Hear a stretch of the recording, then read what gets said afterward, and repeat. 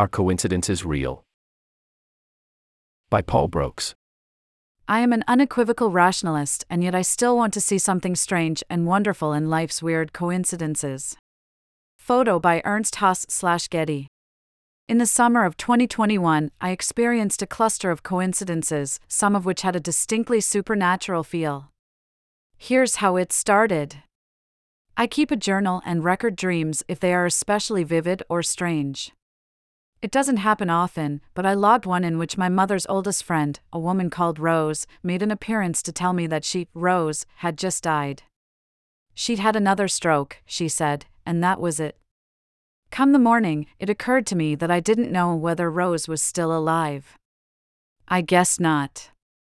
She'd had a major stroke about 10 years ago and had gone on to suffer a series of minor strokes, descending into a sorry state of physical incapacity and dementia. I mentioned the dream to my partner over breakfast, but she wasn't much interested. We were staying in the Midlands at the time in the house where I'd spent my later childhood years. The place had been unoccupied for months. My father, Mal, was long gone, and my mother, Doreen, was in a care home drifting inexorably through the advanced stages of Alzheimer's. We'd just sold the property we'd been living in, and there would be a few weeks' delay in getting access to our future home, so the old house was a convenient place to stay in the meantime. I gave no further thought to my strange dream until, a fortnight later, we returned from the supermarket to find that a note had been pushed through the letterbox. It was addressed to my mother, and was from Rose's daughter, Maggie. Her mother, she wrote, had died 2 weeks ago. The funeral would be the following week. I handed the note to my partner and reminded her of my dream. Weird, she said, and carried on unloading the groceries. Yes, weird. I can't recall the last time Rose had entered my thoughts, and there she was, turning up in a dream with news of her own death. So, what am I to make of this? Here's one interpretation. Rose died, and her disembodied spirit felt the need to tell me and found its way into my dream. Perhaps she had first tried to contact Doreen, but for one reason or another, the impenetrable wreckage of a damaged brain? Couldn't get through. Here's another interpretation. The whole chain of events occurred by sheer coincidence, a chance concatenation of happenings with no deeper significance. There's nothing at all supernatural about it. If you ask me which of those two interpretations I prefer, it would, unequivocally, be the second. But here's the thing. There is a part of me that, despite myself, wants to entertain the possibility that the world really does have supernatural dimensions. It's the same part of me that gets spooked by ghost stories, and that would feel uneasy about spending a night alone in a morgue. I don't believe the universe contains supernatural forces, but I feel it might. This is because the human mind has fundamentally irrational elements. I'd go as far as to say that magical thinking forms the basis of selfhood. Our experience of ourselves and other people is essentially an act of imagination that can't be sustained through wholly rational modes of thought. We see the light of consciousness in another's eyes and, irresistibly, imagine some ethereal self behind those eyes, humming with feelings and thoughts, when in fact there's nothing but the dark and silent substance of the brain. We imagine something similar behind our own eyes. It's a necessary illusion, rooted deep in our evolutionary history. Coincidence, or rather the experience of coincidence, triggers magical thoughts that are equally deep-rooted. The term coincidence covers a wide range of phenomena, from the cosmic. In a total solar eclipse, the disk of the moon and the disk of the sun by sheer chance appear to have precisely the same diameter, to the personal and parochial. My granddaughter has the same birthday as my late wife. On the human, experiential scale, a broad distinction can be drawn between serendipity, timely, but unplanned, discoveries or development of events, and what the 20th century Lamarckian biologist and coincidence collector Paul Kammerer called seriality, which he defined as a lawful recurrence of the same or similar things or events, in time and space. The biography of the actor Anthony Hopkins contains a striking example of a serendipitous coincidence.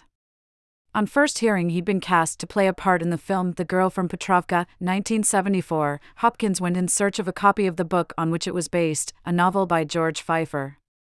He combed the bookshops of London in vain and, somewhat dejected, gave up and headed home. Then, to his amazement, he spotted a copy of The Girl from Petrovka lying on a bench at Leicester Square Station. He recounted the story to Pfeiffer when they met on location, and it transpired that the book Hopkins had stumbled upon was the very one that the author had mislaid in another part of London, an advance copy full of red ink amendments and marginal notes he'd made in preparation for a U.S. edition. Hollywood provides another choice example of seriality. L. Frank Baum was a prolific children's author, best known for The Wonderful Wizard of Oz, 1900. He didn't live to see his novel turned into the iconic musical fantasy film, yet he reputedly had a remarkable coincidental connection with the movie. The actor Frank Morgan played 5 roles in The Wizard of Oz, 1939, including the eponymous wizard. He makes his first appearance in the sepia-toned opening sequences as Professor Marvel, a traveling fortune teller. Movie lore says that, when it came to screen testing, the coat he was wearing was considered too pristine for an itinerant magician. So the wardrobe department was sent on a thrift shop mission to find something more suitable, and returned with a whole closet full of possibilities. The one they settled on, a Prince Albert frock coat with worn velvet collars, was a perfect fit for the actor. Only later was it apparently discovered that, sewn into the jacket was a label bearing the inscription, made by Hermann Brothers, expressly for L. Frank Baum. Baum had died some 20 years before the film was released, but the coat's provenance was allegedly authenticated by his widow, Maud, who accepted it as a gift when the film was completed. Some coincidences seem to contain an element of humor, as if engineered by a capricious spirit purely for its own amusement.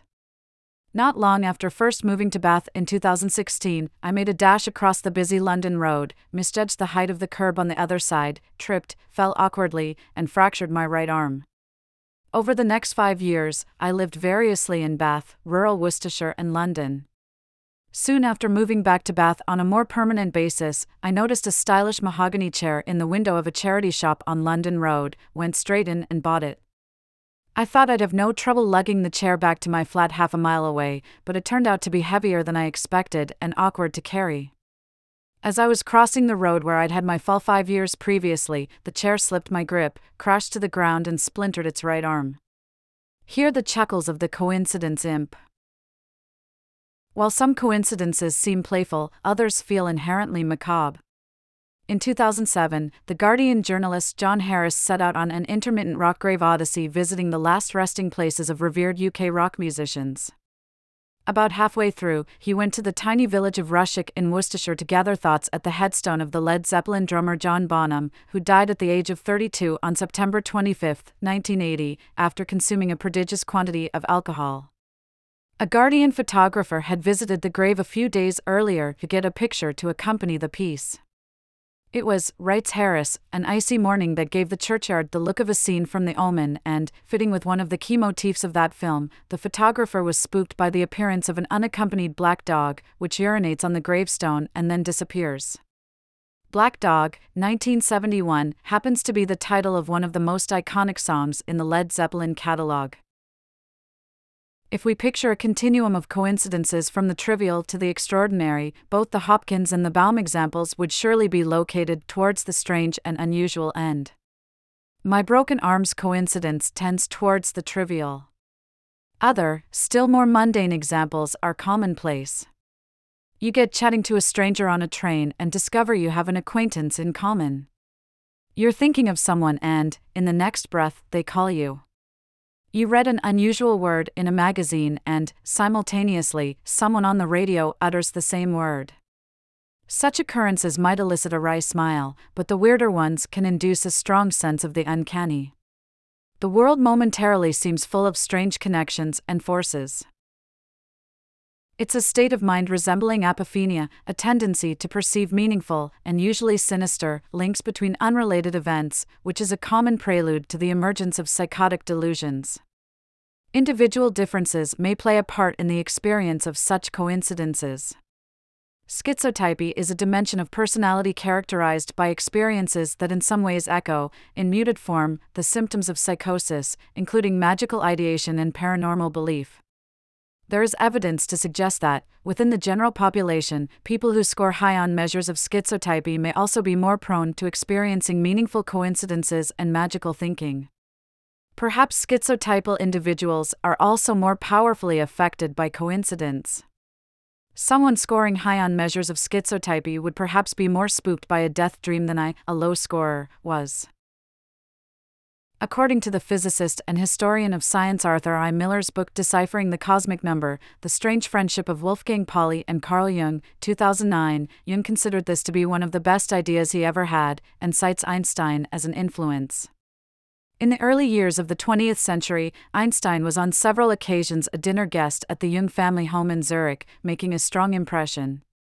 Jung traces a direct link between those dinners with Einstein and his dialogue, some 30 years later, with the Nobel Prize-winning physicist Wolfgang Pauli, a dialogue that brought the concept of synchronicity to fruition.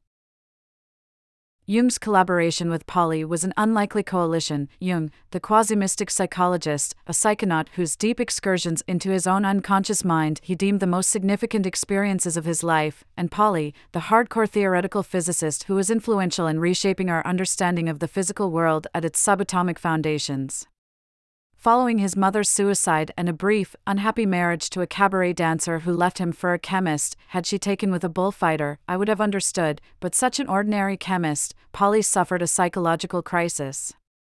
Even as he was producing his most important work in physics, formulating the Pauli exclusion principle, postulating the existence of the neutrino, he was succumbing to bouts of heavy drinking and getting into fights. Pauli turned for help to Jung, who happened to live nearby. His therapy involved the recording of dreams, a task at which he proved himself to be remarkably adept, being able to remember complex dreams in exquisite detail. For his part, Jung saw an opportunity. Not only was Pauli an extraordinary chronicler of dreams, but he was also a willing guide to the arcane realm of subatomic physics. Meanwhile, Pauli saw synchronicity as a way of approaching some fundamental questions in quantum mechanics, not least the mystery of quantum entanglement, by which subatomic particles may correlate instantaneously and acausally at any distance. From their discussions of synchronicity emerged the Pauli-Jung conjecture, a form of double-aspect theory of mind and matter, which viewed the mental and the physical as different aspects of a deeper underlying reality. You might encounter a word for the first time, and then read or hear it later the same day. Or, you drive a different car for the first time, and suddenly the same make and model seems to be all over the place.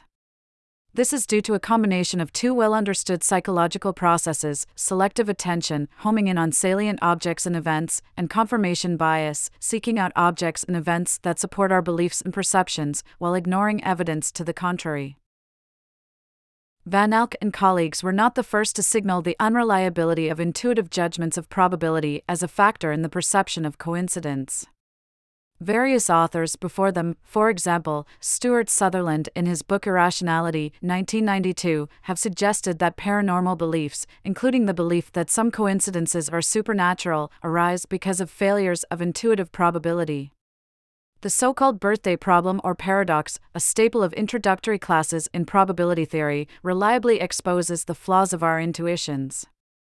It asks what is the likelihood that two people will share a birthday in randomly selected groups.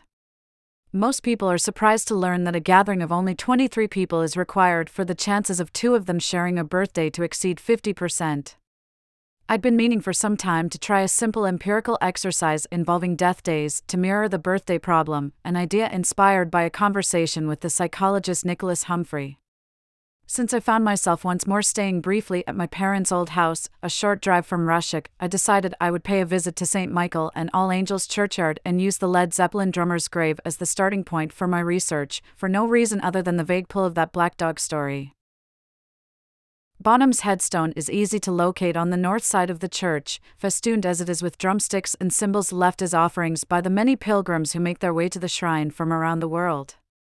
The grave lies in the shade of a spreading, blue-needled conifer, and, to the right, there's a row of 3 other graves. So just 4 graves in total. There is also a small, sandcastle-like monument at the base of the tree trunk, which I discounted for lack of name and dates. The plan was to conduct a self-terminating search.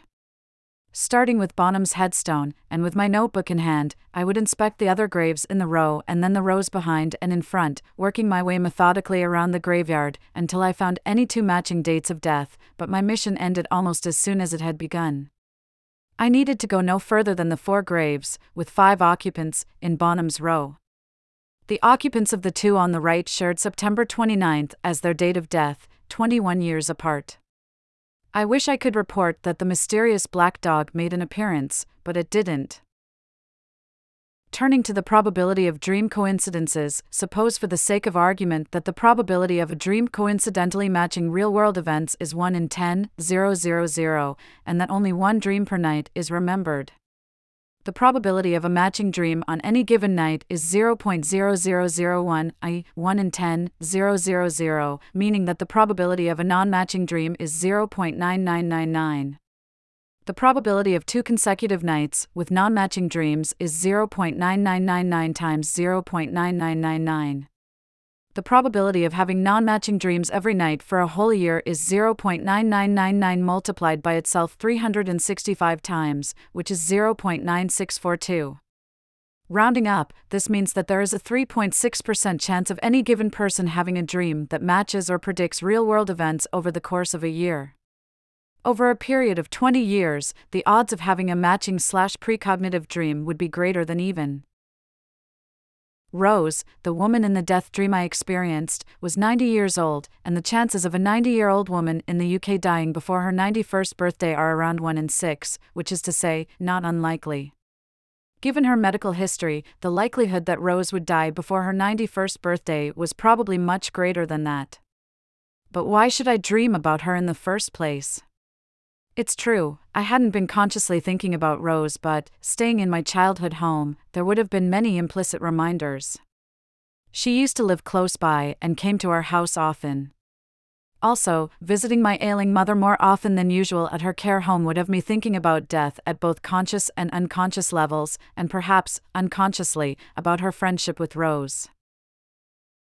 Attempts at understanding coincidence thus range from extravagant conjectures conceiving of acausal forces influencing the fundamental workings of the universe, to sober cognitive studies deconstructing the basic mechanisms of the mind.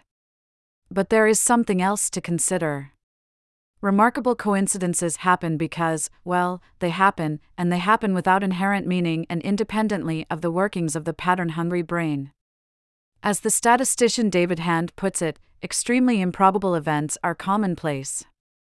He refers to this as the improbability principle, one with different statistical strands, including the law of truly large numbers, which states that, with a large enough number of opportunities, any outrageous thing is likely to happen. Every week, there are many lottery jackpot winners around the globe, each with odds of winning at many millions to 1 against. And, in defiance of truly phenomenal odds, several people have won national and state lottery jackpots on more than one occasion. I am a naturalist, but coincidences give me a glimpse of what the supernaturalist sees, and my worldview is briefly challenged. Soon, though, for good or ill, I am back on my usual track. One final coincidence story from my personal archive illustrates this point. It concerns a meta-coincidence, that is, a coincidence about a coincidence. It was a warm afternoon in mid-June, and I was feeling sorry for myself. My partner had walked out on me just the week before, and I thought a good way to deal with self-pity would be to launch into a new project. I would do some research into the psychology of coincidence. So, there I was, settled in an armchair surrounded by books and articles on the subject, including Kessler's The Roots of Coincidence. Among other things, I'd been reading his account of Jung's Golden Scarab story. Aeon is not-for-profit and free for everyone. Make a donation. Get Aeon straight to your inbox. Join our newsletter. Essay. Education. Unschooling. It takes nerve to go against the grain and take your child out of school. But, for some, that's when learning really starts. Naomi Fisher and Heidi Steele. Essay. Thinkers and Theories. The Scar of Identity. Alexander Kojève was an immense influence on many French thinkers. What was so compelling about his lectures on Hegel? Samantha Rose Hill. Essay. Consciousness and Altered States. Stuck with the Soul. The idea of the soul is obviously a nonsense, yet its immaterial, mysterious nature has deep hooks in the human psyche. David P. Barish. Essay. Language and Linguistics. The Problem with English. Is Earth's most spoken language a living gift or a many-headed monster? Both views distract us from the real dilemma. Mario Saraceni. Essay. Gender and Identity. A Manly Divorce. Straight men rarely write about the end of their marriages. Our enduring ideas about gender explain this silence. Joshua Coleman. Essay. Animals and Humans. Where went the wolf? The very attributes that make small dogs cute and popular are slowly strangling their ability to function as real animals.